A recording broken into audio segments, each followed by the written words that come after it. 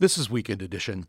General Motors is in discussions to sell its Lordstown, Ohio plant to an electric vehicle manufacturer. Daniel Howes of the Detroit News says that's problematic for GM workers and the union that represents them. Judging by the president's tweets and statements by the CEO of General Motors, you'd think news that the automaker is finding a potential buyer for its Lordstown Assembly Plant would be celebrated, both in Northeast Ohio and in the halls of the UAW's Solidarity House. Shows what you know about auto plants and their impact on towns like Lordstown. The implications are huge. The plants drive incomes higher and fatten local tax revenue, support civic causes, and strengthen business communities. They provide arguably the richest manufacturing wage to be had in workaday America, and that fuels streams of union dues and mortgage payments. Replacing such a scarce commodity in today's economy is next to impossible, not with an auto supplier, not with an industrial park, and not with an undercapitalized electric vehicle manufacturer called Workhorse Group, the would-be acquirer of GM's vast Lordstown complex. That's why the United Auto Workers' response to GM's news this week sounded so intransigent. Its leaders know this game and the score. Root for Workhorse?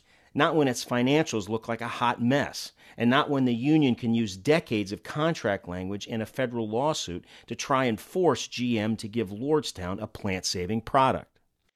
Sounds like the triumph of hope over experience. As much as today's GM would prefer to think history began with its 2009 bankruptcy, the truth is more inconvenient. Plant after plant is now gone, in Willow Run, in Janesville, Wisconsin, or occupied by suppliers in Detroit, Saginaw, and Moraine, Ohio. And that just scratches the surface of a long, slow, predictable arc of retrenchment still underway, despite a lengthening string of profits. Wooing Workhorse probably won't change that narrative.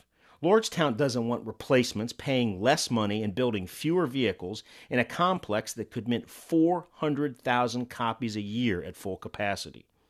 Lordstown wants more of the same because the status quo before the fall is so valuable, and because keeping a GM plant job now means decamping Northeast Ohio for sites near Cleveland, Toledo, or Dayton, too far for mere mortals to commute daily.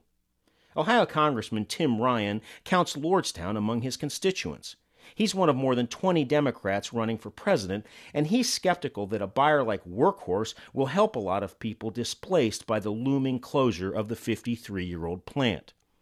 He also concedes the obvious. Finding a buyer is the next best thing besides the plant closing.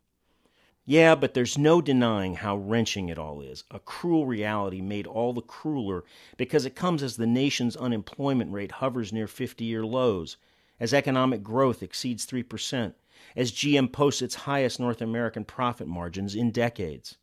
Which brings us back to GM CEO Mary Barra's personal PR agent, President Donald Trump.